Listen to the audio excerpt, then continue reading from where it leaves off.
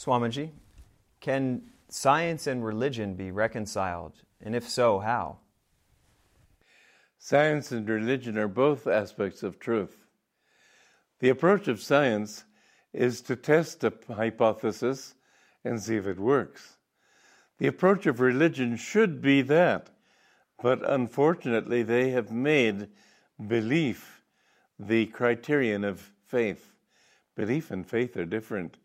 Belief is the hypothesis. People believed that the world was flat, but when they tried and went far enough, they found out that it's round. So there are many beliefs that people hold that are not valid and that need to be tested, and that's what science has shown us. It's given us a whole new way of thinking about things. It says, test your hypothesis. If you believe in God, then don't be satisfied in believing in Him. People believe all kinds of things, and still they can believe in love and still act like rapscallions, like villains. So your belief isn't what makes you what you are. Your faith does, because your faith is your actual realization, what you've come to know from experience. So science in religion should be the word, instead of experiment, it should be experience. Science and religion in this sense have a lot in common.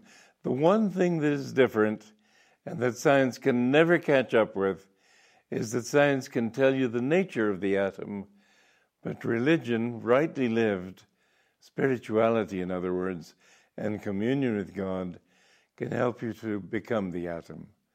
Or we can put it this way: you can never know an atom outside yourself, but you can trace your own consciousness back to its own source and know all there is to know about this little atom that is you.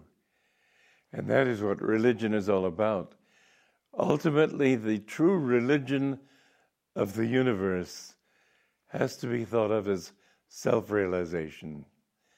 To realize who you are in yourself is to realize what the self of all creation is. This is why Yogananda called his organization Self-Realization Fellowship.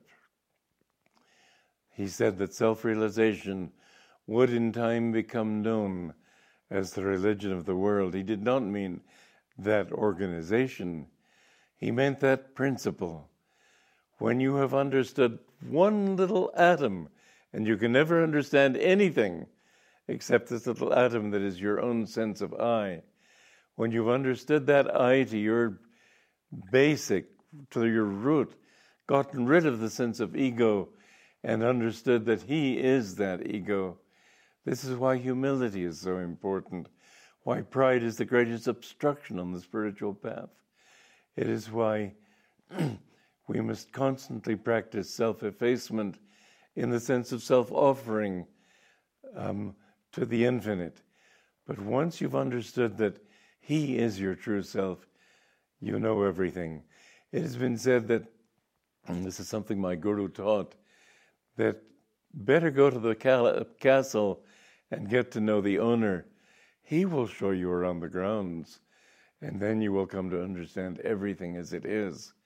But until then, it'll be looking at one flower, one bush. You'll never be able to understand everything. And science, by trying to approach reality from the outside, will never be able to reach the core of reality, and therefore never be able to understand everything as it truly is. I remember back in about 1960, scientists were seriously saying that they think we know pretty much what the universe is all about now and how it was made.